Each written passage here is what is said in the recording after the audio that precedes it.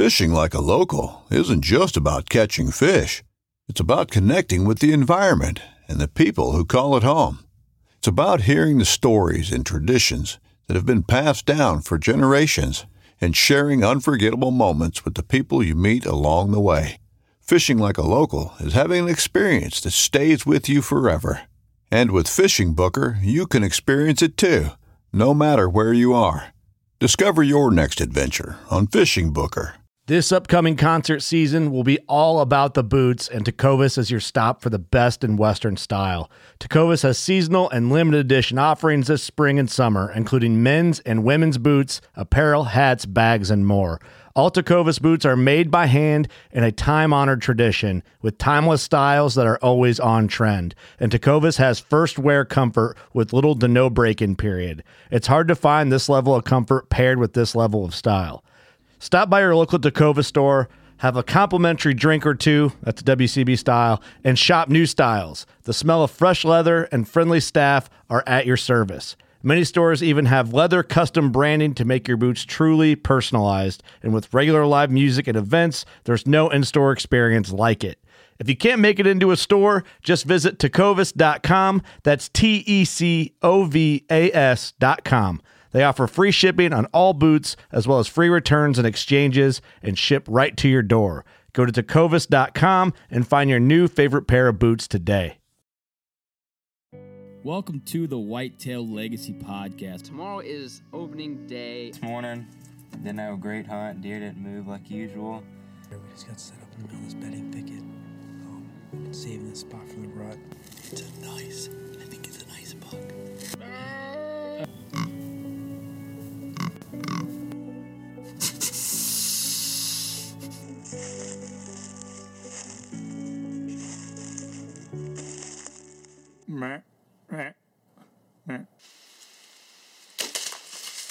Boom! Hits a 170. That was money. I think he's down right over there, maybe 10 yards. Woo! Whitetail Legacy Podcast, bringing you back to the hunt and leaving a legacy. Baller rut. Welcome to the Whitetail Legacy Podcast, coming at you with the legend. We got the Fall Podcast, Aaron from the Fall Podcast coming on. He shot an absolute giant Iowa and had an absolute epic hunt. He breaks it down day by day in this episode. We're going to go back to the legends. We're going to do some more tactics. It's kind of getting it's not – deer season isn't over. We're not done hunting, but we're going to get back in the flow of some solid content. We're not as hunting near as hard as we were, so hopefully – I know we're going to do one episode to catch us up on the season, but hopefully you won't hear our voices every week of just us talking. Let's get into the partners, and we'll get into the show. I'm going to start off with Ingram's Outdoor Obsession. Any guy in the local area, Ingram's has been taking in a ton of bucks. If you're looking to get any taxidermy work, coyote, he just got in some coyote pelts to do. Any hide tanning, any skull work. I heard he might mouse. have another couple custom mounts to do this year. Does it really? Yeah. Oh, really? Nice. I know that he got that turkey on the counter. He got like 3 or 4 turkeys from people bringing in deer. They're like, oh, I got a turkey in the freezer. I've been waiting. Oh, nice. So he's got quite a few turkey full bodies to do. That's pretty cool. So any of your taxidermy needs, Ingram's Outdoor Obsession is your guy. Let's get into ECW calls. I did not take the grunt tube on Rainer's first hunt. I forgot it at the house. I was really upset about that. You had a lot of shit going on. Had a lot of stuff going on, but that would have been really cool to have him out there. And he did ask about it though, so I was like, we left it at the house. We'll get it next time. So next time I'm gonna have to get it before I even leave, or he's gonna be devastated while I'm out there. But any calls that you need, grunt tubes, goose season's in, ECW calls is your go-to. Let's get into the VIP veteran broadhead. 4Blade is out. Combat veteran is out. Homie's doing some editing work on that. Yeah. You guys be able to see that at ATA. I'm sure that video will be released after ATA for people to see. So we're excited to kind of be the forefront of the 4Blade, getting that out to the people.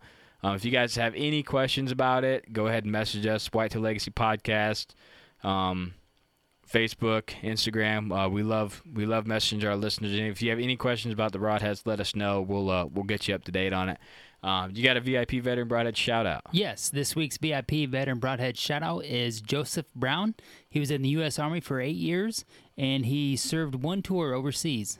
So, Joseph, we can't thank you enough for your service from everybody here at Whitetail Legacy and the VIP family, man. Yeah, thank you, Joseph. We appreciate your service. So we can put this podcast out every Wednesday and crack a oat soda? Is that what he called them? Yeah. Oat soda. It was really Pretty quick. solid, I missed yeah. it, but yeah, it was something like that. But okay, let's get into Scentlock. I got to shout out the odds bag. That thing's been super solid all year. I just had it in the dining room tonight. I'm like, man, this thing is still 2 years of like insane abuse in the truck, out of abuse, in the house, and and it's still, there's nothing wrong with it. Nothing. Zippers, no tears. Oz machine still works, and that's 2 years of hardcore use when other products last me like 6 months of use, Right. you know what Yeah, I mean, in the Oz line. So shout I out let to you use that. a camera arm one time, lost a spring. Yeah, I know. Yeah, if you use a camera arm, homie's camera arm one time, it's got the fancy cool kid arm, lose a spring right off the bat. So can't have anything nice, but the Oz bag's still decent. Yes. So, all right, let's get into the show. All right, we got Aaron Blicey on from the Fall Podcast. How you doing tonight, man? Good. What's going on, fellas? Glad to be on here with you guys. Thanks for asking me. Yeah, thanks for coming on. I'm excited to hear your stories of the hunt this year. It sounds like we got a little pregame in. Sounds like it was pretty epic, pretty grueling, but we're doing good. We're out here in the studio finally. We haven't been out here forever. It feels like we've been on the road or hunting or in the car. In the meat wagon. Yeah, in the work car recording, but it's nice to be out here back in the regular flow of things, and you're kind of like the first episode we done after our hunting crazy vacation time, so it's nice to be back in the flow of things. For sure, man.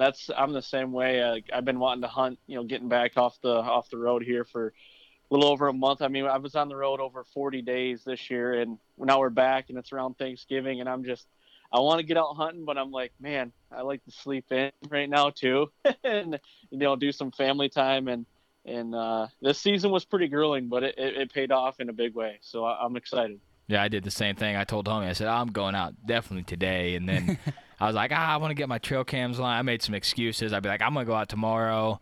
But I got a bunch of stuff done today that I wanted to get done, and it feels good to be able to just knock that stuff out when you finally get back, get home, get settled in, sure. but hang out with the kids some, wrestle them, and then give me a couple days. I'll get back after it. But let's go ahead and give like a short preview for the listeners of who you are, what you do, and where you're from. Yeah, for sure. Like you guys said, my name's Aaron Blicey. I grew up in Central Michigan.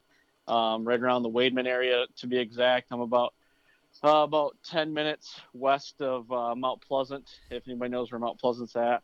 And I'm 32 years old. I've got a wife and a daughter. She's 2.5 years old. I mean, I grew up hunting, and ever since I was 4 years old, my dad's had me in the woods doing that kind of stuff. And here I am, 32, and still passing on the tradition and loving every minute of it. And my day-to-day job is I'm a field producer, senior producer and editor for the Kiefer Brothers. So, whatever the Kiefer Brothers are doing, whether it be Dropped or, our new series Humanimal or our old series Rival Wild, anything that they have really a hand in, I'm pushing record on a lot of it and pushing the buttons to edit it, so to put it on TV. So that's my day-to-day. So not too bad. Yeah, it's pretty sweet. Not a bad gig. Yeah, that Dropped. I watched it a lot. It was a super cool idea. Really liked it. And, man, you guys killed some stuff on that. That was epic. You guys are getting like 3 tags and going out there and dropping 3 different species on one episode. I was like, man, this is epic stuff.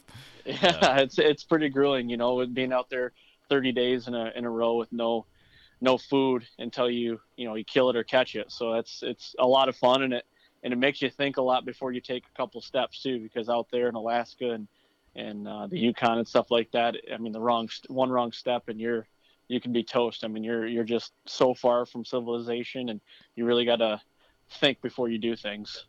Yeah, I mean, the epic film, like everything. We always talk about it. You know, if you're in an epic place, you can get that epic film, and that's something you've got to experience more doing that hunt-wise. You know, that's like a dream for a lot of guys. But you wake up like the 5th day, you're probably like, man, this is terrible.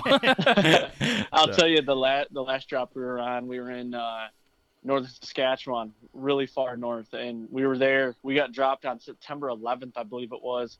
And I think it was like September 13th, we had the huge snowstorm hit. And from the whole month that we were there, it was a high of 25 and a low around 5 to 10.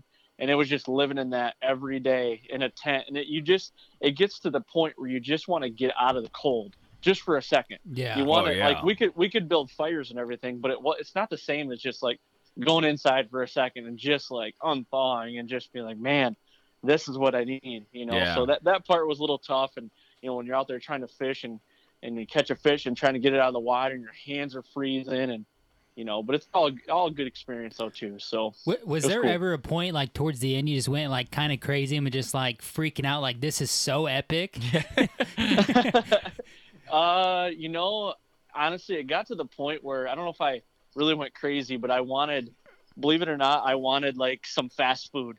I'm not like a big fast food guy, but I just wanted something different. You want some fried food. You're like, man, I just want just the greasiest burger I can get. Yep. Yeah. And, you know, when we got done, we killed a moose on day 18. So all we had ate was fish and moose, which was good. But we ate fish for the first 18 days. And then once we got when we came out of the bush, we went into a Wendy's, it was a Wendy's or KFC, Wendy's, I believe. And I ordered like everything. You know when they say, you know, your appetite, your appetite's bigger than, or your eyes are bigger than your appetite. Yeah. Well, I ordered everything, and like you only eat like 4 fries, and you're like, oh my gosh, I'm done. You know. So you eating 4 ounces of fish. Yeah. Exactly. Yep. So how does your camera equipment? I mean, how much extra camera equipment do you have to bring when you're like that out there? It just seems. I mean, I know how our stuff gets tore up in the Midwest. Oh, dude, like terrible. Yeah.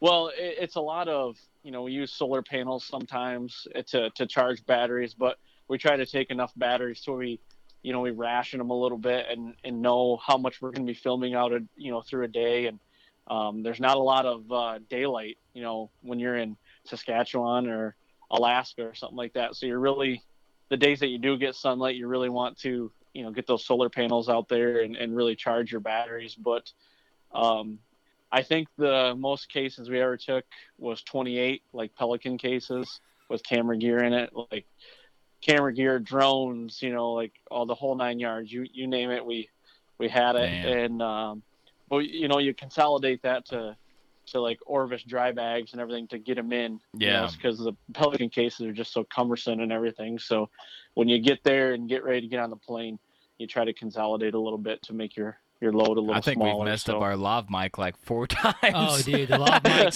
it's trooping though. Yeah, it's trooping. I caught it on a branch and all kinds of stuff. 20-foot fall. Yeah, 20-foot fall. So I'm like, man, out there like that, we'd have to have like 6 lav mic setups. Yep. Yeah. Be For brutal, sure. but all right. Well, let's get in the reason that we have you on the show. You had an epic season in Iowa or hunt in Iowa this year. You killed a legendary buck, as we like to call it, a legend of the woods. But just kind of go into that hunt, why you went out to Iowa, and break down the hunt day by day, and then of course the kill and what you think after the kill. For sure. Well, you know, and like you said, you know, being in Michigan and growing up in Michigan, you know, you don't get opportunities at bucks like this, and not a lot of people do in general. You know, he's a deer of a lifetime for sure. And I've been saving up Iowa points the last couple of years, and going into this year, I had 3 Iowa points. So knowing, you know, usually with a non-resident in the zone that I'm going to, we know a couple guys that would draw 3 going to 4, but usually it's like you have 4 points you're going to draw. Well, this year when we were sitting down and doing our hunt schedule and trying to figure out what we wanted to do, and not a lot of people know this part about the story, but I didn't even know I got this tag for the longest time. I didn't even know I got put in for it. So the plan was I was going to hunt Kansas this year in Michigan, in Iowa, we were just going to put in for a point, and I was going to go hunt Iowa next year because Casey and I could hunt together then, because he was going to have possibly an Iowa tag next year. So we use a service called WTA, Worldwide Trophy Adventures. And basically what you do is, they take they put you in for tags, and they float the money for putting in for tags, like these big hunts and everything. And then if you draw the tag, then you reimburse the money, and then you go on the hunt. That's kind of how it happens. Well, I guess there was some miscommunication in the lines of all that stuff. And once the Iowa drawings came out, I had a, my tag came in the mail. And when I got home, it was like, well, here's the Department of Natural Resources from Iowa. And I'm like, I wonder what this could be. Open it up, and it says, Aaron Blasey, congratulations. You've been granted your non-resident Iowa archery tag. And I said, holy shit. I said, what happened here? Like, I have it. And I'm kind of, I kind of got like tingly in a way. Like, this isn't supposed to happen, but this is really cool that it happened. It was like a good problem to have kind of thing. And I called WTA to make sure everything was good. And they went back in their records, and they're like, oh, yeah, you said you wanted to be put in for the tag. And I went back to the email. Long story short, I said I wanted a point, but for some reason they thought I wanted the tag. I got the tag. So I'm going to Iowa. So kind of fast forward through the summer. Chris and Casey have a really good friend out in Iowa. His name's Chad Johnston. He actually runs an outfitter, kind of a small private outfitter. It's called Midwest Antler Company. Well, Chris and Casey have been really good friends with Chad for years. I mean, 15, 20 years. And he's kind of got a deal with Chris and Casey that, we have a lease there, but he kind of helps us out with the lease. And the years that we don't hunt it, they don't really outfit it. He kind of maintains it for us. And whoever draws in our party, we can come out and hunt the lease, and we can stay with him. So it's not like we're on an outfitted hunt. We do everything DIY ourselves. He just gives us a place to stay, and he helps maintain the property when we're not there. So that's kind of how it is. So that's what we were doing. We went out there in October. Casey was like, I'm filming you. I want to film you, role reversal kind of thing. So, early October, we went out there for 4 days and got hit with rain. I was able to kill a doe and a coyote, so that was pretty cool. Came home and then, went back there in the rut, and, we were hunting Kansas. Casey was hunting Kansas, and I was filming him. And I got the worst case of poison oak one day. And I had it in my face, my right eye, everything, my right eye. Every morning I'd wake up, it was swelled shut. And we just weren't seeing a lot of the rut action we wanted to see. And this was going right through Halloween. I think it was November 1st. Chad called and we were like, hey, what's going on up there? He's like, it's getting ready to kick in hot here. So we're like, okay, we're packing up. We're going to come up there for like 8 days or so, or a week. So right then we packed up, drove 3 hours north, and the 2nd of November, we're in Iowa. And it kind of hit me then. I'm like, holy crap, I'm in Iowa and I'm hunting. This is like, you kind of have to sit there and like, just take it all in, kind of like, this is a dream hunt for a lot of people, and it's like this Iowa tag doesn't come about every year. And I was excited to say the least when I came in there, and knowing the weather conditions that we had, I knew we were going to be in for a pretty epic week that I would think, I'm just trying to think ahead and be like, this is Iowa. There's 200s around every tree, like everybody says. But no, my whole intentions were to go in there and shoot a 4-year-old. I wanted to shoot a 4-year-old, and I don't try to get up on the inch thing, but my biggest buck at this point is 130-inch deer. I wanted something that's a little bigger than that, and I wanted it to be at least 4 years old. So a mature deer, 130-inch deer. And that's what I was looking for. And boy, I did not realize what was about ready to happen in the next 6 days. I can tell you that. So, it was just exciting to get the hunt started. Yeah, I could see going to Iowa. I mean, especially someone from Michigan. I feel like me going to Iowa, like where I live, I could drive 2 miles and kill the same quality deer, you know what I mean? But for someone that's from Michigan or, down south or something, they're like, oh, Iowa, it's the land of the giants, you know what I mean? And yep. Especially if you had a lease already planned out, you probably had an idea of what deer were kind of there already. So you had We actually didn't.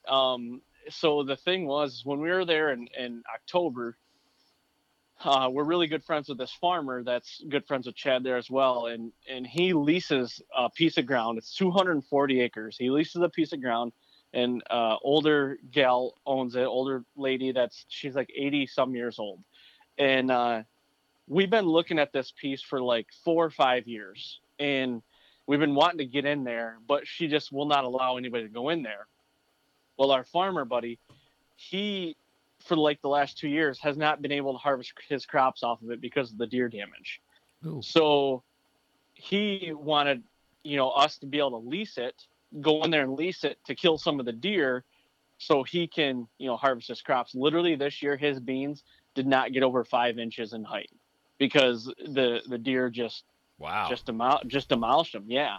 And we kind of planted the seed. We're like, why don't you go, when we were there in October, we had to leave, and he's like, why don't you go in there and see if we could get permission, so we were trying to play an angle through the farmer. So got to do what you got to do, man. For sure. And we didn't know what was on this farm. Honest to God, had no idea what was on this farm. Nobody had hunted it. Chad has never been on this farm, and he grew up in that area. He has literally no idea. No stands are set on this thing, nothing. We didn't even think we were going to probably get it. So Lonnie went in there, and his third time was a charm. He ended up, swinging her, and he was like, yep, you guys are good to go. So we leased it up. So going into it, we had no stands hung or nothing. And Casey and I just started scouring, the maps, e-scouting, and figuring out what we wanted to do. There's a lot of CRP in this farm, and there's like some cedar ditches in it with some crop. So it's a big CRP farm, and my plan, and Casey's the same as well. We wanted to get somewhere high. We wanted to do a hang and bang, get in somewhere high where we could see the whole thing and monitor, more of like an observation stand. And then if, something was really showing up that we, really needed to move in on, that we would do that. But we weren't going to hang any cameras or nothing. We're going to go on there and do it all on foot and just see what happened for the week. And that was our game plan going into it. I think hanging cameras not hanging cameras is smart, because I feel like sometimes the people that hang a lot of cameras, they get cool pictures, but they don't kill any deer. Yeah, I agree. We know, like, me and homie, we don't pull cams unless we're hunting, pretty much. Right before season, we pull like 15 cams or something that have been setting since like for the whole month. Yeah, for the whole month. And we, like, right before season, we pulled everything and made sure there was nothing that was like, here you go, something's daylighting. Right, yep.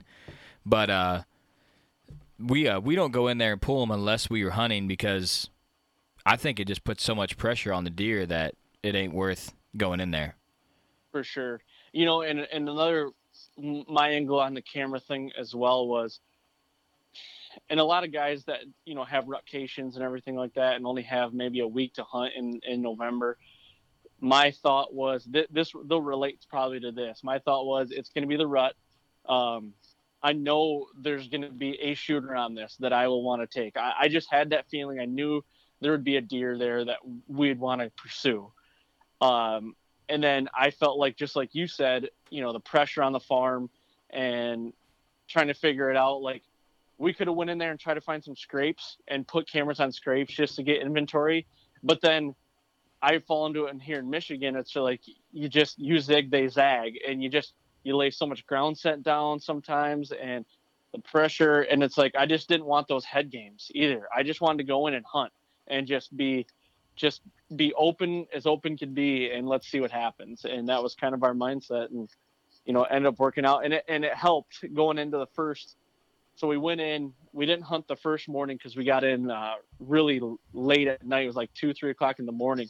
We didn't hunt the first morning. I shot my bow, and we grabbed 2 Millenniums, and we were going to go in that evening. So we went in like midday, found the stand we wanted to be in, hung it, sat it, and first night I had a 170-inch clean 10 with split G2s come out at 130 yards. And I turned around to Casey. I said, I'm not leaving this farm until that deer's done. So that was I honestly, I wasn't even thinking of a trail cam at that point anymore, because I was like, yep, there's deer here. And I saw a 140-inch 10-point. It was like a 3-year-old and like another 130, I think, or 140-inch deer off in the distance. So I'm like, okay, there's 3 bucks here that are for sure, if they're here, I know there's going to be something else here. So that was that was also promising the first night. Yeah, man, that has to be super exciting. No trail cams going there first night, boom, 170. You're like, oh, yeah. Yep. But we say it all the time. If you can find a piece, and they're hard to find like that, but we kill big deer on CRP, like, that's all we hunt. I mean, that's literally all our property is CRP. Yeah. And they love it, man. Those big deer, there's a little timber in CRP. They absolutely love that. And we get messages all the time, like, what's CRP? But just tall grass. That's like what I tell them, just tall grass. But and then another thing, we hunted a lot of public this year, and we ran trail cams, but we didn't run them to, like, kill deer. We just ran them basically to say, is there a deer here that we would like to target? You know what I mean? Yep. And you seeing them the first night, you're like, wow, I don't even need to run trail cam. I know there's something here I'd shoot. So. Yep. And to go back to your CRP, CRP is my favorite. It is, and we don't have a lot of it here in Michigan. So, you can't hunt like we do out there here. But CRP, if you can get me a CRP field with some cedars in it, I don't even care the size of cedars. That's what I'm going to take all day, every day. I love sitting in cedar trees, and I love looking over CRP. End of story. Yeah, that's the one thing we're finding is it's got to be CRP with some timber close to it. Like it needs some substance close to it. Yeah. And then it's just absolute fire. If you get a CRP that's kind of solo with not a lot of timber around it, it's good, but it's not near as good. It's like they love the grass and they're going to play that transition edge where the grass is on the timber line, but they got to have the timber to go into, that's where they like to be, but they love that edge of the grass. So. Yep. Yeah, and this farm, like I said, the best way to describe it is if you can picture a CRP field and then go in the middle of the CRP field, running north and south, make a big indent. So it's like the bottom of 2 hills coming down in, and at the bottom of that hill in the middle, there was a big cedar ditch that ran to the north and south. And when it got to the south, it teed, and it was cedar ditch east and west. And every deer that we saw was walking that north-south cedar ditch. It seemed like every good deer. And that'll play into the story here in a little bit. But yeah, that's like you're talking about, substance and having, deer like having some sort of object or something to be able to go out and, walk by, or it seems like they always hug near something like that, whether it be autumn olives or whether it be some pucker brush or cedars, something like that. Yeah, They'd like to go near that. You think you see this CRP field, you're like, oh, there's going to be stuff running right across it. And if there's a low spot, they'll come out in it. There's like a waterway or something in the CRP. Yep. But if they just don't, just like anything, they don't like big open oak timber. Like you walk into it, you're like, man, this is just beautiful. You imagine deer running through it, but you don't see them because they don't like that openness. So, sure. Yeah, that's just what I was going to say. Like, they want to get out into the open so they can see, but they want to feel still secure. And if that grass is up and tall enough, they can just see, a deer, that doe just up there moving around, or, maybe an open spot where a deer is bedded down or something. But they still have the feel of that security to where they can just sneak through that grass a little bit and get out to where, they're away from the timber, but they still feel secure. Mm-hmm. Yep, for sure. I agree 100%. Oh, yeah, so go ahead. So you hunted the first day, you seen a 170. I mean, that's a heck of a hunt. 170, a 140, another 130, 140, and then so there's 3 bucks that you're potentially wanting to shoot. Yep. And one of the 10s, he was a 3-year-old, so he was a 140-inch 3-year-old, and I wasn't going to shoot him. I told myself I'm not coming here for a 3-year-old.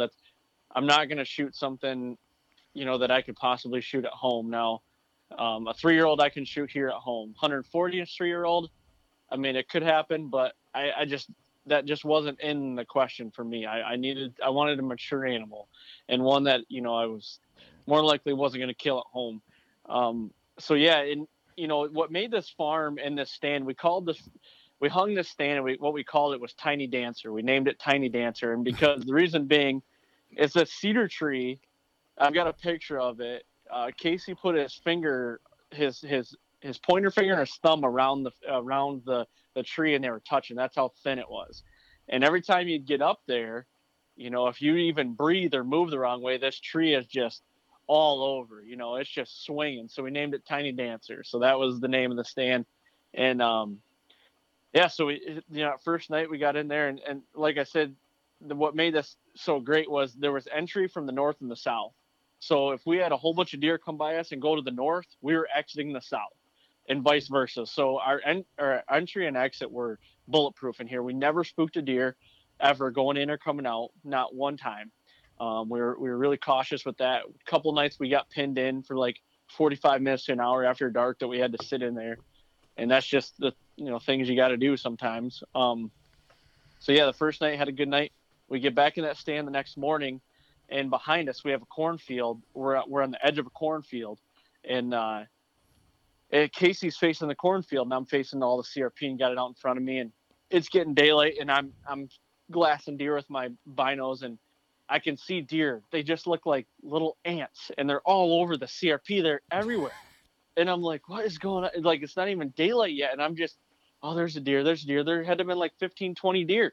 And all of a sudden there's some deer working up towards us and everything and getting close. And I'm like, this is awesome. As the sun comes up and Casey goes, deer coming from behind. And I look back and he goes, it's the big one. It's the 170. And we named him Deuce because of his double split twos. And he's like, it's Deuce. I look back and he's already at 10 yards broadside. And I got to stand up, grab my bow, and get around and shoot him. And he's downwind of us. And Casey's filming him. And I got up to my feet, and I grabbed my bow, got it knocked, got my release knocked and everything, and clipped on. And I go to draw, and I can't find a hole. There is just limbs everywhere. And he's just standing there, 10 yards, like, what are you doing?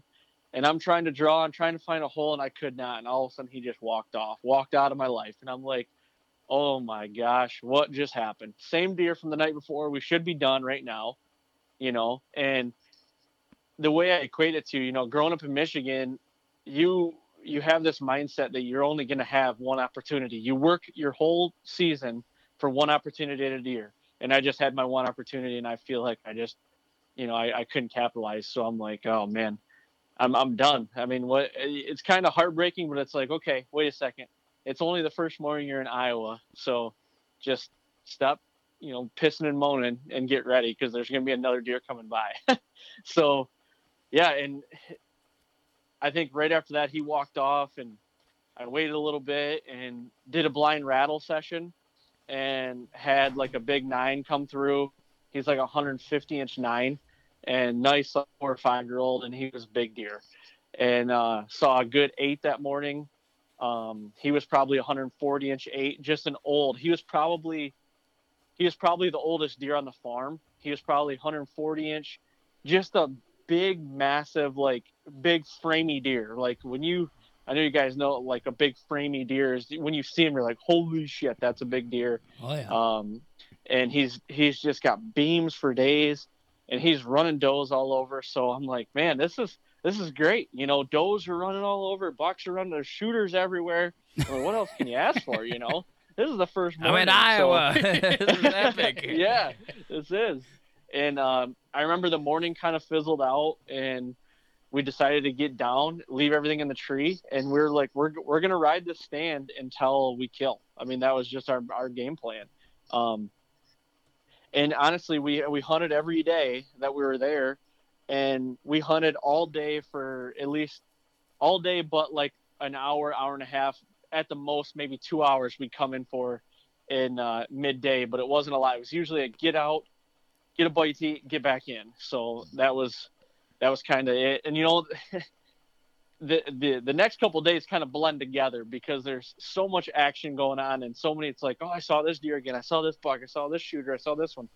And it was a lot of the same stuff, but went in that next night or that night, and same thing. And thing was, it was cold, but it wasn't like real cold. I mean, it was probably mid to high 30s, so it was like good sitting weather. Got in there, and we were seeing does, seeing bucks off in the distance, the little bucks, and I think we saw another shooter that night, but nothing close. And that kind of wrapped up day one. And first, all day sitting day one, and decided to get back in that stand again that next morning. And when we did, that big 9 showed back up again, and he was like running up the hill across the way from us, probably, he was 250 yards, maybe 250 yards. And when he was down the bottom in these cattails, and I could not see him, and all of a sudden I just see a glisten of his antlers, and he's running up the hill, and I just grabbed the rattling antlers and I just cracked them together twice. I just cracked them, and then did like just a sequence just real quick, and he turns and looks right at us, and then he does that, like he turned his head, but then he turned his body to get a better look, and I'm like, oh, he's coming for sure. But right when I said that to myself, here he comes on a dead run, and I'm like, oh God, get your bow, it's coming, he's coming, So then it's like pure chaos mode. Like, okay, where's he gonna come in from? What way's my wind going? Do I need the grunter in my hand? Like, what's going on? Like, all these thoughts are going through your head, and I'm freaking out, and heart's running a mile a minute. He goes down in this ditch, and I can't see him, so I took that time to be like, get my bow and turn. And when I turned, he's coming on the weak side of the tree, if that makes sense. So me being a righty, it'd be perfect for a lefty from the way he was coming in. And the cedar tree we're in, it was like an upside down umbrella. So all the deer that were coming tight to us, they had to be like 20 to 25 yards out for me to see them. If they were within that, I could not see them because the cedar tree was so thick. So that was running through my head. So I'm ready, I'm clipped on, and all of a sudden he comes over the hill, and he's coming right at us. And now he's on kind of like a brisk walk, basically. He gets to about 50 yards and stops. And I'm skyline, because we're on the edge we're in a fence row, basically. I'm skyline, so I'm trying to like hug this little tree that's as big as a water bottle. And he gets to like 35, and honestly, my thought process was I needed to draw, because he was going to come tight to me, and I wasn't going to be able to get a shot. I needed to draw, and hopefully he would turn and give me a little bit of that, maybe, front shoulder or right behind the front shoulder, and I was just going to take him. So I go to draw, and he stops right in his tracks, and he kind of looks. He didn't look at me, but he looked up like, okay, there was something up there. Where was it? It needs to move again, kind of thought. And I'm like, shit, he got me, So then we pass that test. He puts his head down, flicks his tail, and walks about 5 more yards. And I go to draw again, and he freaking stops again and does the same thing. And I'm like, damn it. Like he knows I'm here now. And we passed the test again. He flicks his tail. When he put his head down, he kind of went halfway down, and that's when I went to draw the full, and he got me that time. And all he did was, he was at 35 yards. All he did was just kind of, something's not right there. But I heard a fight up here, so it's got to be somewhere around here. He turned to walk away, and Casey stopped him, and I was at full draw with it on his heart, but I had the biggest hedge apple limb going through his vitals, and I couldn't shoot him. And I'm like, no. So all he did was turn around and just walked off. It wasn't like he was afraid or anything. He was all good, but it was like, there goes your second opportunity, you dummy. Why'd you try to do that, So, but in hindsight, I'm like, man, should I have just let him come out and work around the whole tree, and hopefully he doesn't come tight, and then shoot him on the backside? I don't know. It's just the angle he was at, and the limbs, because when you go in there for a hang and bang, we don't really like to cut a lot of limbs if we don't need to, and that was one that really messed with us. So first 3 sits in, and we got 2 limbs that are in the way, and we can't kill the 2 biggest deer of my life, a 150 and a 170. So I would say, yeah. And it always sucks, like in the moment you're trying to do the right thing, or what you think is the right thing. So you're trying to be patient, because if you rush a shot, because you rushed a shot 2 years ago, it bit you in the ass. So you're just trying to wait and be patient and let things play out. And deer's kind of spooking, he's on edge, so yep. You don't want to push it. Exactly. And I mean, you hit the nail on the head. Last year I rushed a shot on the Jim Abbott deer here in Michigan, and I really bit myself in the butt. And I worked all summer, trying to fix that and really trying to slow my process down and everything and just kind of think. And that was a thought that did go through my head. I will not lie to you. So I did think about that. But yeah, I mean, that was 2 opportunities and with nothing to show for it was kind of sucked. I mean, and I'm sure you guys have been there too. Is, you sit down, he walks away, you sit down, and in case you're kind of talking in the tree, and it's like, man, what should I have done differently? Or, and he was kind of the same thing. He's like, man, I probably would have done the same thing. Like, do you let him try to go about in hindsight? You let him try to get around you or not? And it's like, it's one of those things you just kind of got to brush off. You're like, you still got a week here, and it's the rut. It's a week. Let's just sit down and let's see what happens. And that's what we did. And that night, we went out that night, and we didn't see a shooter that night, but saw a lot of does. So going into it, we're like, there's enough shooters here. And honestly, and I don't want this to sound bad or anything, or sound, however you want to take, or however anybody wants to take it, but I knew that I was guaranteed to get an opportunity at one of these deer. I just knew. In 6 days, or 7 days, I knew I was going to get another opportunity at one of these deer. I don't know who it was going to be, but I just knew. I've never felt so guaranteed in my life. I don't know why I had that feeling. And it could be just because I saw 4 or 5 shooters in the matter of 3 sits and had 2 of them within bow range. So, and the way the does and the bucks were acting, it was unbelievable rut. And I'm kind of leaving out a lot of the other stuff. There's little bucks, and there's, good, like 2 and 3 year olds, like 130, 140 inch 3-year-olds chasing does all over, so it's like great action. It's nonstop, but the midday stuff was not really working out. We'd hunt till 11, 12 o'clock in the afternoon, and it would really fizzle out about 8:30, 9 o'clock. And we'd see a couple scragglers, little fawns or spikes or something roll through 9, 10 o'clock. And it was like, well, they're probably not on their feet right now. That's because we weren't really seeing it. So that's why we were going in and coming back out. So the next day we go back in the same stand and carbon copy of the previous morning, other than we didn't have a shooter in distance, but there was a shooter. I think the Big 8 was back. Saw him cruising, and the 9 started being a frequent flyer. He was around. He was really receptive to calling, and we caught a glimpse of him going through the brush, and couldn't really get him into bow range, but does all over. And that morning, off in the distance, I could see a long way. I picked my binos up, and I was glassing like 800 to 1,000 yards away. And I just had this deer in the CRP field way off run through my binos. And I'm like, holy cow, what was that? And I'm trying to get back on him.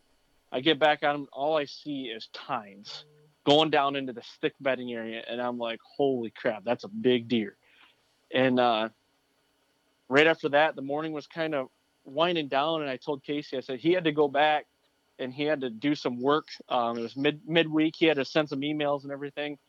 And I'm like, I'm going to go hang a stand on that bedding area and let's do a hang and bang and hunt there tonight. He's like, all right. So we got down. I went and got another stand, hung it, went back and got Casey, got in the stand. So we did hunt on there was beans there, and we were right on the edge of bedding. Got in the stand, had a good 2 or 3 year old come right underneath of us. And he was out. We saw 12 does that night, and he was out chasing those does, snort, wheezing all over, chasing them around. Never saw the shooter. So my plan was then, it was like, I want to get back into Tiny Dancer in the morning and see what happens then. So we went back that next morning to the Tiny Dancer stand and had the Big 9 show up again and grunted him into, this was the weird thing, grunted him. He was kind of going up the same hill he did before and hit him with a couple grunts, and on a dime, did the same trail, did the exact same thing that he did when he caught me drawing. But this time he came to 60 yards, and it was almost like he put the skids on and was like, okay, deja vu. I've been here. I did this before, the morning before with a rattle. I probably shouldn't go any farther. And what he did is he jumped up into the corn, and we're like, okay, he's going to come to the corn edge because he's got security cover now. And he never ended up coming up the edge or nothing. We never saw him again. So that was the next morning, and he shows up again. Trust me, later in the week, and it was another heartbreaking moment. But yeah, I don't know, that it's 4 or 5 different shooters in the matter of 3 days now, and it's like I said, it's just more of a when is this going to happen kind of thing. I knew it was going to happen, just when. So you drew on more had the opportunity to draw on more shooters than I have in a whole entire season in a couple of days. So that's pretty epic. Yeah, it was hard to, I mean, you go back at night and you're sitting there and going through your thoughts and everything and what happened. And I almost had to pinch myself, like literally you were living a dream right now. This is like the most perfect hunt that you could ever dream of. And you're living it right now, and you haven't even shot an arrow yet. So that was pretty cool. But you have those times where you could see a rut. This was in my head. You could see a rut happen for 2 or 3 days, and then for the next 3, it just shuts right off. You don't see a deer again. And that is in my head too. And I'm like, when is this going to shut off? This is too good to be true. I'm just waiting for the off button to be flipped on here, and we're done for. So, yeah, I've had like 2 really good days of rut activity, and then going to that 3rd day expecting the same thing, and just been like a total heartbreak. Didn't even see a deer. You're just like, what? We had a day to day. Yeah, and then this year it was day to day. We had one day we seen one shooter right at daylight, and then we didn't see another deer the whole entire. We never left the stand. Nope. Sun up, sun down. And then the next day, we seen 5 shooters. Yeah. And then like 13 does. Same tree, same spot. Seen like 6 small bucks, 5 shooters. We're talking like shooters over 140-ish. Yeah, we didn't see a deer an hour. Every hour we seen deer. Yeah, hour and a half. Yeah. We had deer at like 1240. We had one come 5 yards at 1240. Yeah. Couldn't get a shot, walking right at us. And that was day to day. Same tree, same spot, and that was public land. It's like someone walks into public ground, they're like, man, this spot is junk. And then the next day, there's a mid-170s through there, 50 yards from your stand. Yeah, mid-70 at 50 yards. Crazy how that works, man. It's like a light switch. It is crazy. It is, man. And it's like, they're still rutting because they have to rut. I mean, yeah. Mother Nature tells them they have to rut.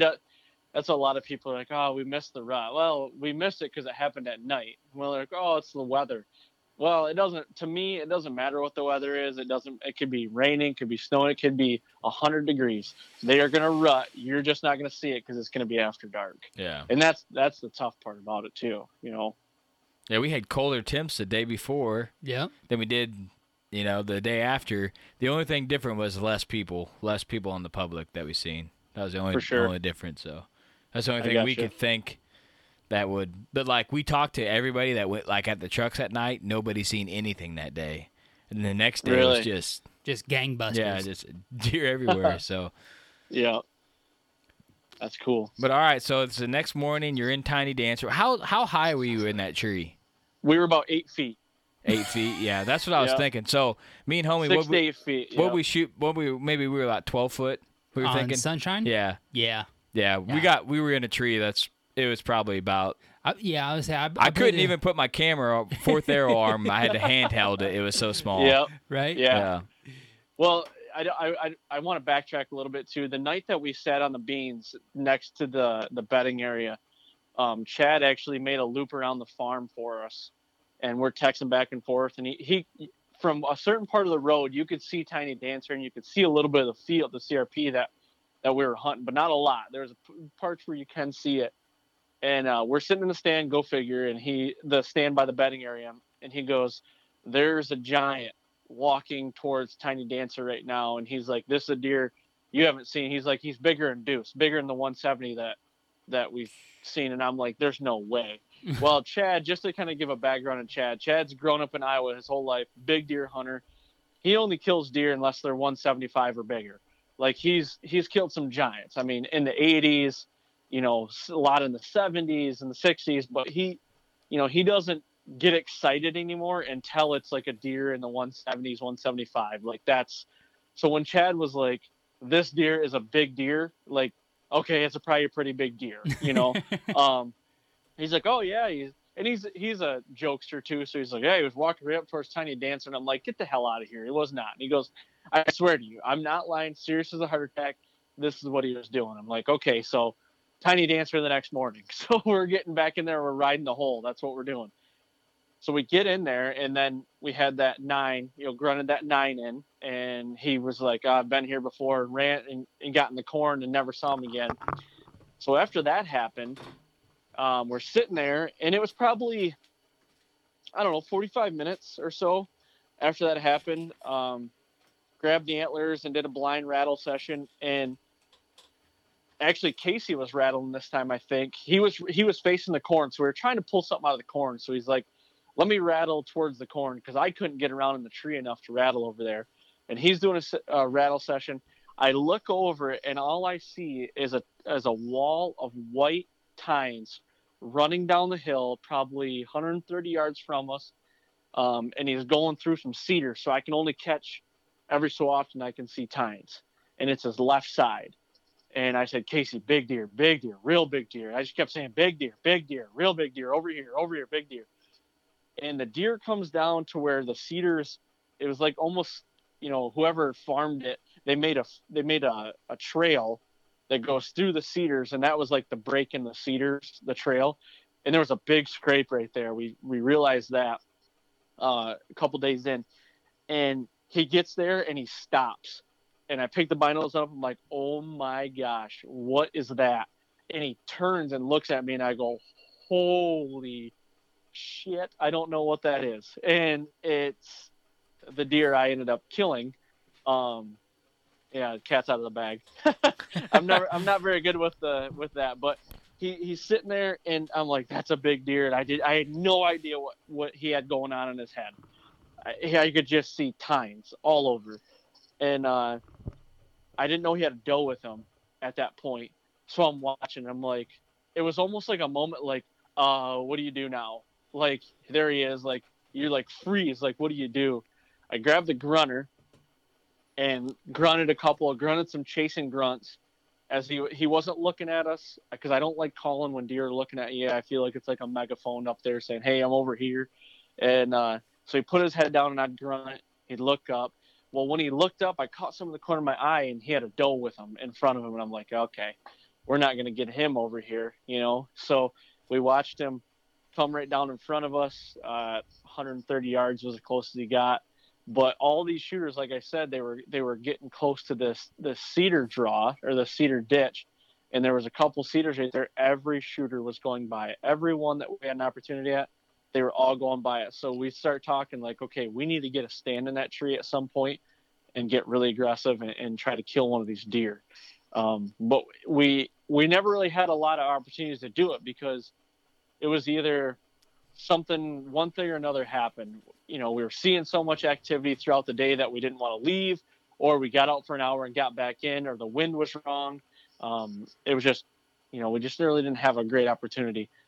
So this deer, the doe loses him because he's really preoccupied on us. He heard a fight up there, and he heard grunting. So he's like, should I go check that up there?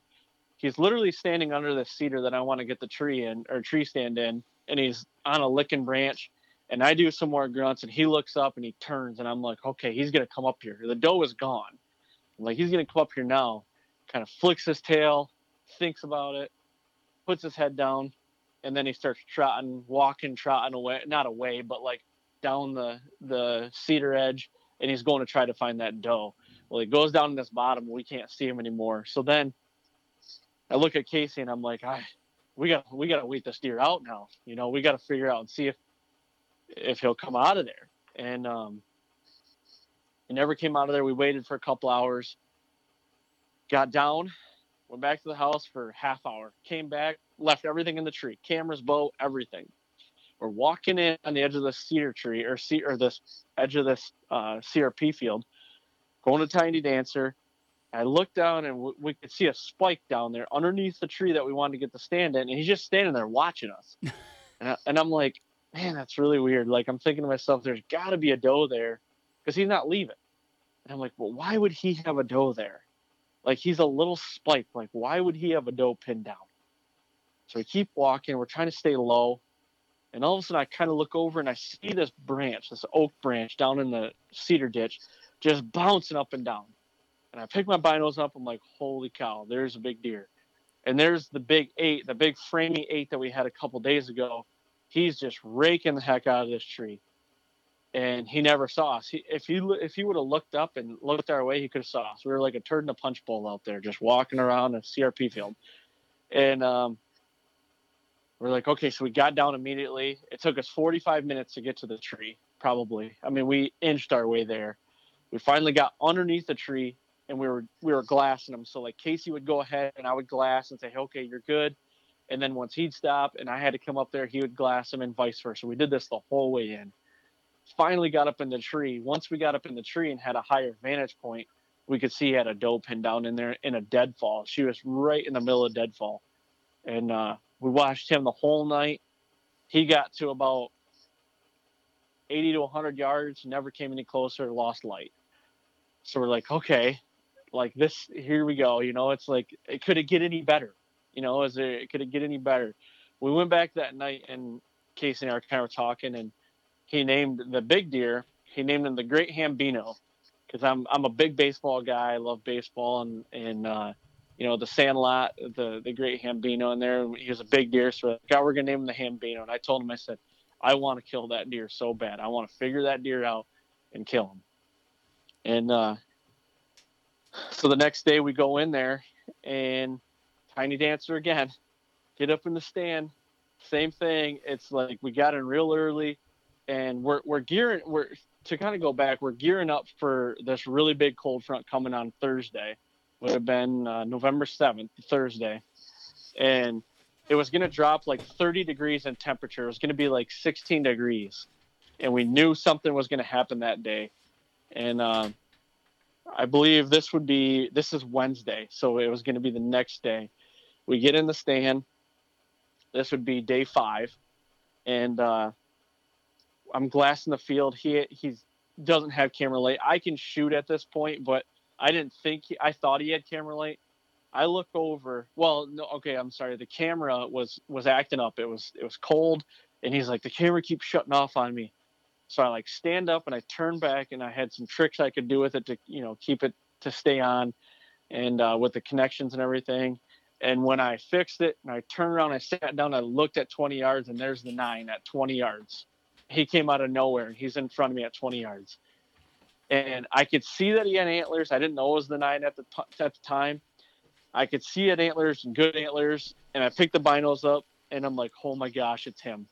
And he's coming right at the tree. He's gonna come right to the base of it. And I go, Case, big deer. It's the big 9 right here. I stand up, grab my bow. I looked at my pins. I'm like, I had enough light for sure. He comes right underneath the tree, and he starts leaving the way he had come from before, quartering away, 25 yards. I like go to full. I get ready to go to full draw. I think I did go to full draw, and I said, can you see him? And he goes, I'm at 64,000 ISO. And I said, I just thought to myself, he never said yes or no, but I knew that's way too grainy, and I knew I wasn't gonna be able to shoot him, so I had to let down, and he walked away. Props to like, you, man. Oh my God! We had that situation this year, and I said, "You got him?" Homie said, "Yeah, I knew it was dark." Boom, dead deer. Yeah, and Casey didn't say yes or no, and he's like, "I could see him. I could see it there." And when he said 64,000, I said, "Nope." The storyteller took over me, and I had a thought like, it's not why I came to Iowa. Not I wanted to come there and have, yes, a good opportunity. I wanted to kill the biggest deer that I could, but I also wanted to be able to document it in a very cool way and get it done. So that's not how I wanted it to end. And also, I mean, I think I could cope with it, because there was, we've been seeing some good bucks, and we've had, almost four opportunities in this stand now. So we had confidence in this tree. It was going to happen. And it's just, it was a tough pill to swallow, I can tell you that. But yeah, and he walked off, and it got daylight, and same thing. I mean, saw good movement that morning, saw some, good little bucks, and that 9 point, he walked right down to that tree that that we wanted to get in. And when he walked by there, that was the last straw.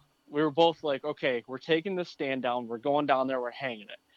And that's what we did. We literally got down right then, pulled everything out of the tree, the millenniums and everything, loaded everything up on our backs, walked down there, and found the tree. You know, we knew we wanted to be in that tree. Have never been down there, like, because we had hardly ever set foot on this farm. Figured out a way we could get it in.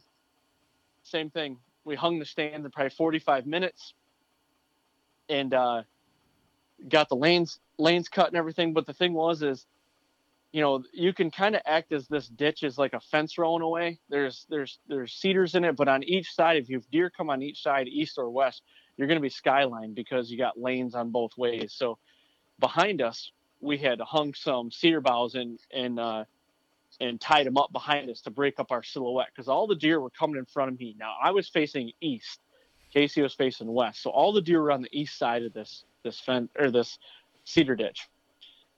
So we hung it.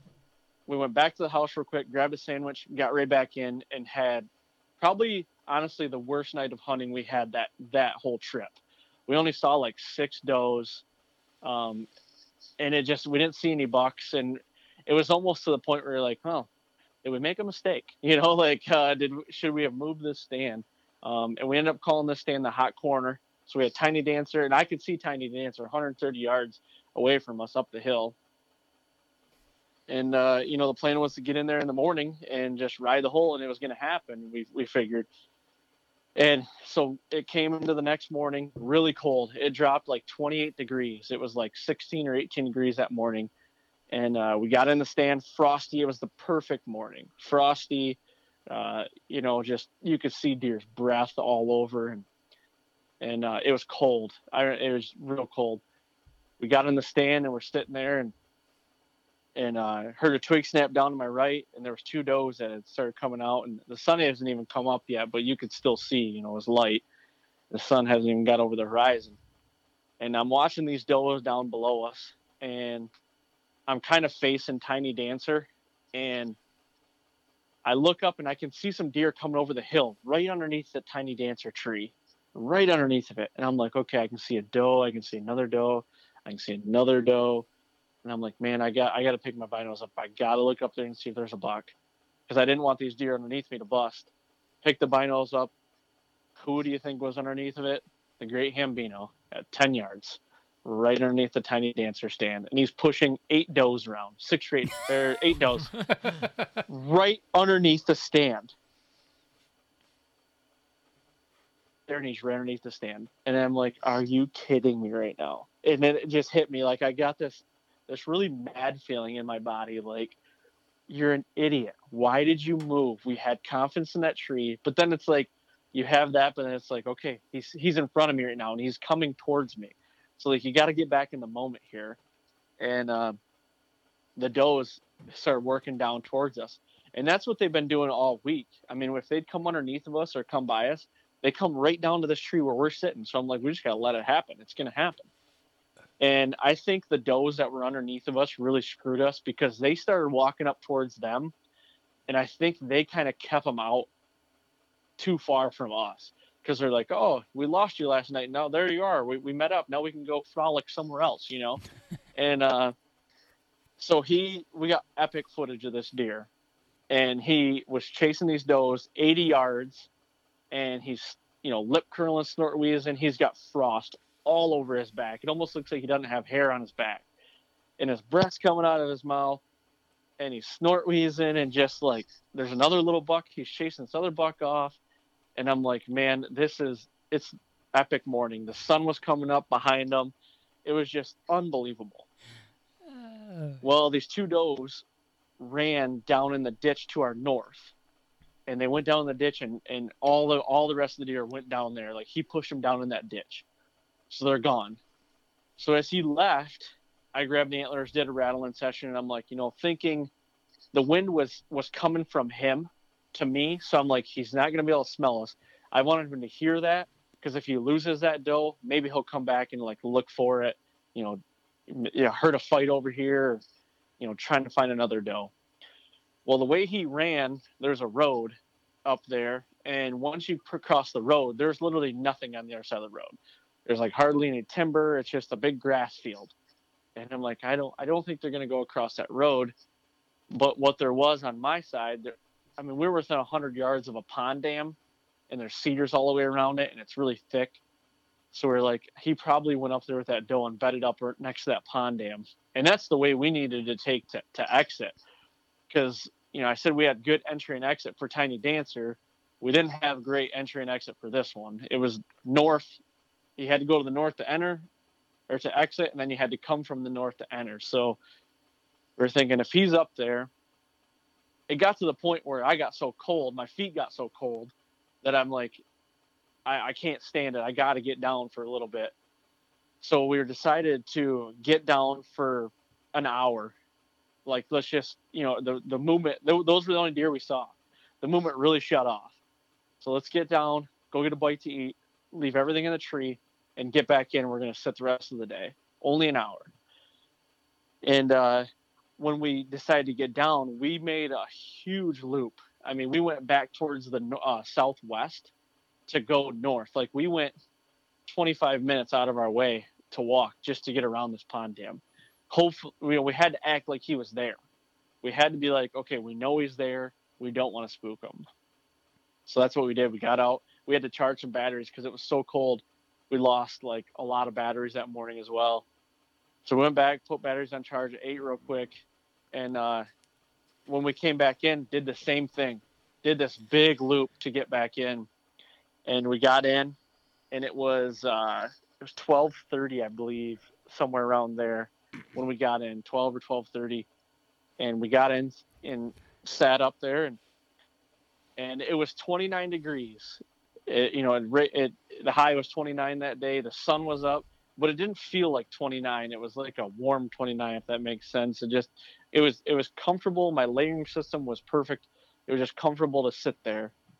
And about an hour into the sit, Casey said, there's a deer coming from the north, and to our north, there's like a pocket of cedars right next to us, right up next to us, and you cannot see anything coming from the north, nothing.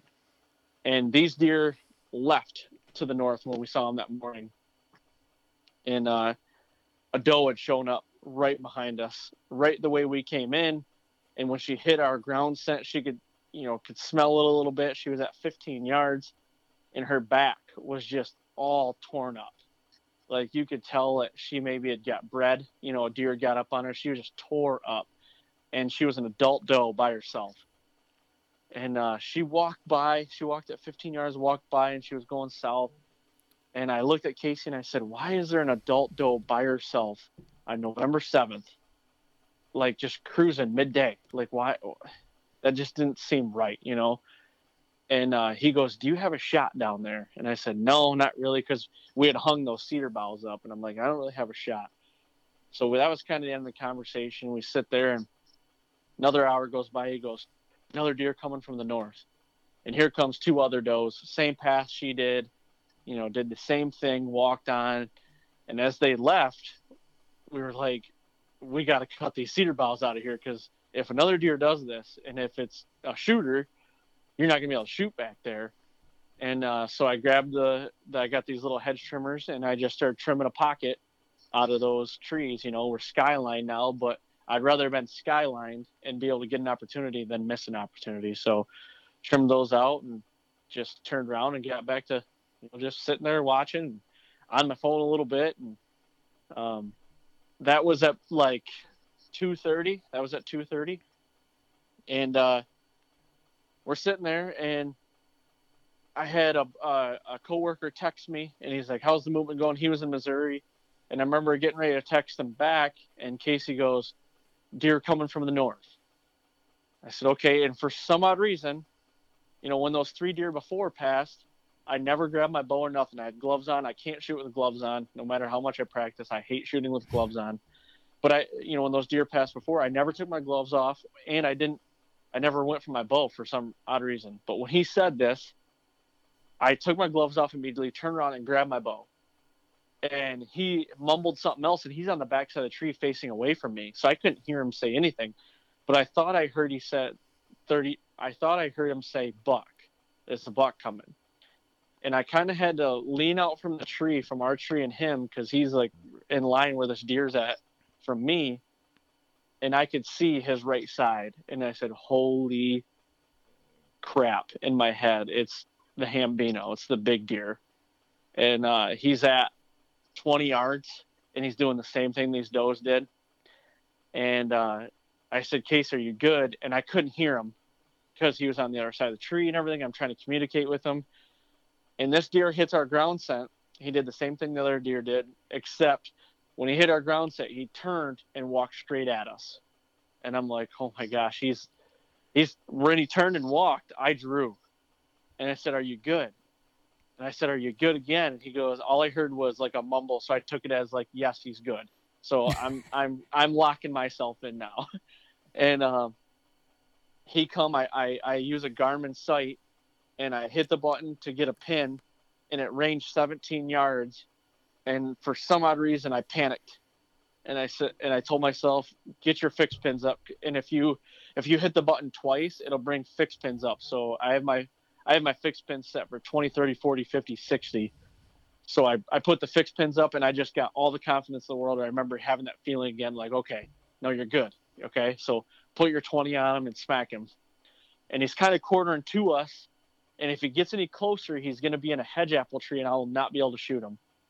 And I stopped him. And when I stopped him, he kind of opened up a little bit on his left side, and I put it right behind his shoulder, and I smacked him. And it hit him so hard. It was the hardest arrow I've ever heard hit a deer. He like whirls, and he's running straight away from us the way we came in. And I can just see blood just shooting out of his left side. I can see the arrow sticking out of his right and blood shooting out of the left side. And he's running, and he gets about, I don't even know how far. He wasn't even down yet, and Casey and I are starting to yell in the tree like we did it, like. And I turn around, and I see him go up a terrace, and he goes up another terrace, and he's at about 60, 70 yards, and I just see him get the low back end, and he's just wobbling, and he piled up right there, and I'm like, I lost it. I absolutely lost it, and just yelling. And I'm like, I even remember yelling, I don't even care that I'm loud now because we're done.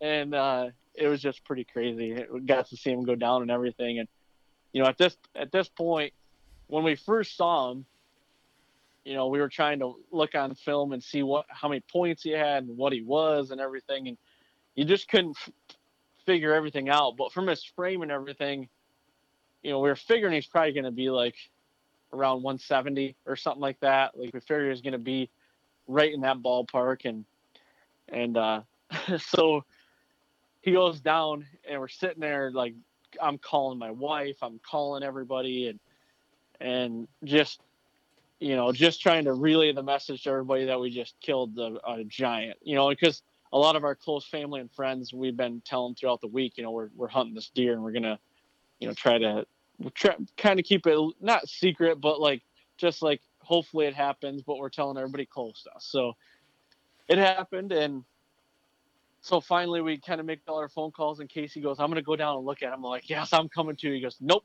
you're not coming. And I go, what do you mean I'm not coming? He goes, I want your reaction to be the first reaction, when we're on film. He just wanted to go up and make sure everything was good up there and see what way the deer was laying and everything for filming purposes. So I stayed in the tree, and I watched him the whole way. He walks out there, and he walked up on him, and I couldn't see the deer because he was over a terrace. And I said, he got up to him, and he's looking at him. He didn't touch him or nothing. He just looking. I go, so what do you got? And he goes, he's really big, he says. He just yelled, he's really big. And I go, great. That makes it even better, And so he gets back up in the tree, and we're talking. And, the good thing was we had all of our angles. We were able to get everything live, which was awesome, because being a filmer, I like to try to get everything live. I really don't like recreating anything if you don't have to. So I try to get everything live. So that was a good thing. We did have that. So we were like, what do we need? Like, what do we need to film anything else? I'm like, no, we think we got it all. So all right, let's get down. Let's go get him, And we kind of shedded some layers because it was we were so hot, and even though it was cold out, but you're just sweating and excitement and everything, and walked up on him, man. And it was, when you see the video, the reaction I give is my 100% real reaction. First time I ever saw the deer close up, and I lost it. It's pretty crazy. Did you know, like, the deer had all the backwards, everything going on?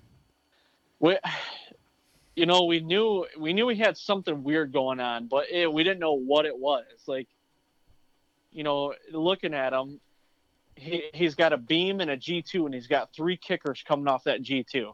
So literally the right side, he's got like a 9-inch brow tine, and he's got 2 kickers off the bases. One's probably, I think one's 4 inches, the other one's about an inch. And then he's just got a G2 and a G3 and a beam. And then off that G2, he's got 2 kickers that are probably 6 inches apiece, and the other one's probably 1.5 inches. So it was pretty crazy. It's just his right side is so wicked, and like everybody says, it looks like he grew backwards, and it really does. You turn the antlers like he's, upside down kind of thing, and he's got like his beam becomes his G2 and so on and so forth. It's pretty crazy. I was saying, he's got a lot going on, especially on that side. Like, you're just like, well, like, do you even, I don't even know how you measure that. Like, you just like, well, yeah, I don't have a place to put a third beam down here on the score sheet. Yeah, definitely a lot of non-typical points. Yeah. That was the first, when we sent some pictures back to everybody, and we're still like, we did all the filming and everything, and everybody, my buddies and everything, what's he going to score? Or like, how many scoreable does he have? And I was trying to count him up. I counted 17 scoreable when we were on the ground there. But Casey, he's a certified scorer. When he scored him, he had 16 scoreable, and I don't know how he scored him. I didn't even want to know.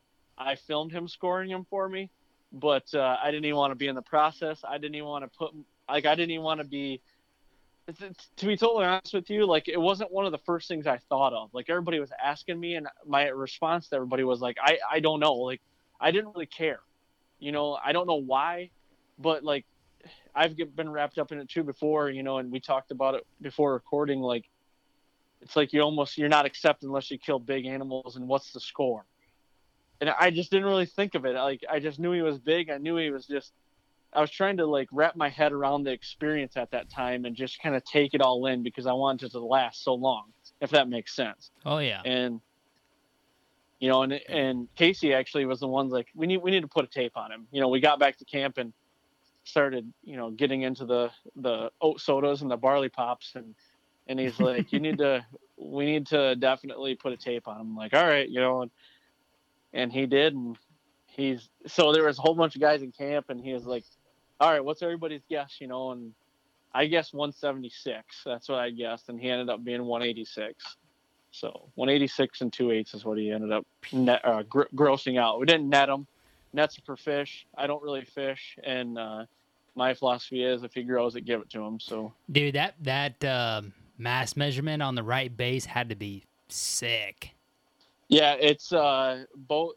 I think the right one's 6 3/8, and the left one's 6 1/8, I believe. And then he carries, I don't have the official score sheet in front of me, but he's got his beams. They carry over 4 1/8 inch mass throughout both beams, all the way out, all of his mass measurements. His good side, his normal side, his G2 is over 13. His G3, I think, was over 11 or 12, or it was 11, I think. He's got a brow that's 9, a brow that's 8. He's actually got on his left brow, he's got two kickers that are probably, I think they're both 6 inches. So yeah, he's only 15 and an 1/8 inch inside spread. He's really narrow, and that's what like, I think got me, and why I didn't think he scored that well like that. I mean, don't get me wrong, he scores really well, but why he wouldn't be that high is because he's really narrow. Yeah, it's hard to tell when you get those tight. If you get a wide buck, it automatically looks bigger, like in my mind. Yeah, for sure. Yep. Yeah. And that's a thing. Like, his beams were, one was 22 and some change, the other one was 23 and some, and so he didn't have crazy beams. He just had time length and additional points. Really carried him out. Yeah. And a third beam. Yeah. Yeah. Third beam. Yeah, helps a lot. Right, and the good thing with his points, additional points, they're long. I mean, there's like 4 of them that are like 6 inches long. Right. Yeah, So that helps really out helps a out, ton. too. Yeah, it's super cool when you get a buck like that. It's got so much character. Yeah. It's He's probably weird. the- Some people love the like traditional frame. I like stuff that's a little crazy. Yep. So I agree. I love freaks kind of like that, and that's what everybody says too. Is like he's the most. You don't even know how many people have said he's the most unique deer they've ever seen. And the cool thing about to me is you'll never see a deer like him. You know, like No. you won't. And I don't know. He's just. I'm looking at him right now, and he's just really cool to look at. oh yeah. But yeah. Man, that's super epic, man. You sound like you had an absolute incredible. I mean, 5 days. 5 days, right? 5 days. Yeah, hunting? I killed him on the 6th day. I saw Yeah. him on day 3. Saw him day 3 and 4. Saw him on day 3 for the first time, and then killed him on day 6. Yeah, Yep. that's epic, man. We've always talked about like, well, if you could see a buck, more than once, like Yeah. if we see a buck one time, we have to kill him then, or we're not gonna see him again. Yeah. It seems like. Yeah, we killed him on the 3rd time. 3rd time of seeing him. I think it was third different time.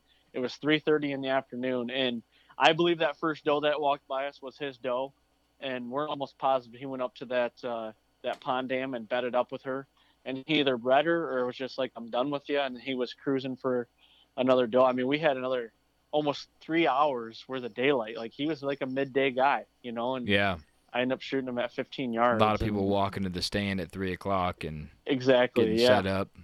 Yep, for sure. And I had to put a lot into like our thought process and entry and exit too. I mean, that was key. Like if we would have walked in where we were pretty sure he was bedding, we would have bumped him for sure, or walked out that day. We would have for sure bumped him, and we just took it as we got to believe that he's in there, so we got to do this the right way, and that's what we did. And I think that's what ultimately killed him is, going the long way around, taking the extra time, even though it's like, you get into the season and you take these rutcations and it's like your time off from work and stuff like that. And you always, for me anyway, and a lot of guys I talk to, it's like, you're always on a rush. You're always going. Like, I got to get there. It's like, take a couple minutes and just assess the situation and take the right steps to like, I didn't know that deer was there. Like I figured he was there, but you got to go in there as like he is there, and you got to do it the right way. And I ultimately think that's what helped us out. Yeah, I agree. I don't know how many times me and homies talked about access on this. Yeah. That's like your number one. If you can't access a tree or access a stand without bumping it, you don't need to be hunting it unless it's, a couple times a year or something crazy. But you going that extra, 30 minutes around, 25 minutes around to avoid this deer was key. Because if you would have bumped that, or even if you would have bumped the doe, and that doe would have ran through there, and he'd be like, okay, there's a doe running south now. I'm going to chase her. Never would have happened. So For sure. the smallest things that make you successful. We talk about it a lot. It's like you got this huge picture of the season and all this stuff you're going to do to make you successful, but it's those little minute things that you do or don't do that make you successful. You know what I mean? Right. So. Yep. I agree. All right, man. Well, let's talk about the fall podcast a little bit, where the listeners can find you, and then we'll wrap it up. Yeah, for sure. I mean, coming up on 2 years now, almost 2 years, year and a half or a little over a year and a half ago, I started a podcast called The Fall Podcast, and you can find it on iTunes, Apple Podcasts, Podbean, Stitcher, there's like 30 different platforms you can follow or find it on. And I usually try to drop one every Monday. During the season, it kind of gets sporadic. It's like trying to get a podcast out. You guys probably know it's hard to stick to a regimen and be like, every Monday, but now things are starting to slow down a little bit. So usually every Monday a new podcast comes out, and it's all whitetail. It's all tactics and tricks and and different things guys are doing around the Midwest. And my whole thing coming into it was, I was scouring the internet, when my brother-in-law bought this farm that I call the 1 acre farm. I was scouring the internet one day and trying to find a guy that's got a similar situation to me and what they were doing on their farm. And I could not find it. I couldn't find like a forum or a blog or a podcast or nothing. And I'm like, it kind of like triggered something like, I want to get that story out there and get everybody else's story out there. Like a guy from PA that only hunts 42 acres and this is what it is.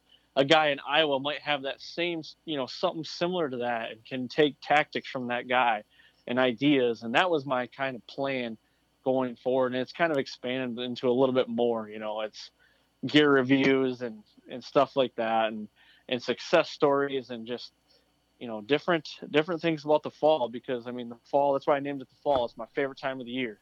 And us as hunters, that's our Super Bowl. We gear up the whole year for the fall, and that's my favorite time of the year anyway. And that's when we try to make it happen. Oh yeah. Yeah. I live for about 2 months. Yep. So, yep, for sure. And then you have social, Facebook at the fall. Your Instagram is AB Humanimal. Yep, AB_Humanimal. I did have a fall podcast page. I shut it down for right now just because it's telling you guys it's just a lot to do too. So I'm just throwing everything on my personal. So any updates for the fall podcast, go to AB_Humanimal. And you can see what I'm doing on the other side of things, like as far as, work stuff with the Kiefer Brothers and Humanimal and everything we're doing there. And Facebook, I've got the fall podcast page on Facebook, so you can check it out there. And all the episodes go on there as well. So if you have Facebook, look up the fall podcast, and you can listen to them every Monday there. So, yeah. All right, man. Well, congratulations on a legendary buck, an epic hunt in Iowa. It sounds like another 3-4 years you might be trying to get back out there. It sounds like you got the piece to do it on. So yeah, that's what I'm going to do. I'm putting in for another point here this next year, and hopefully in another 3 years I'll be out there. So all right, man. Well, we appreciate you coming on. Yeah, thanks for having me. Thanks a lot, guys.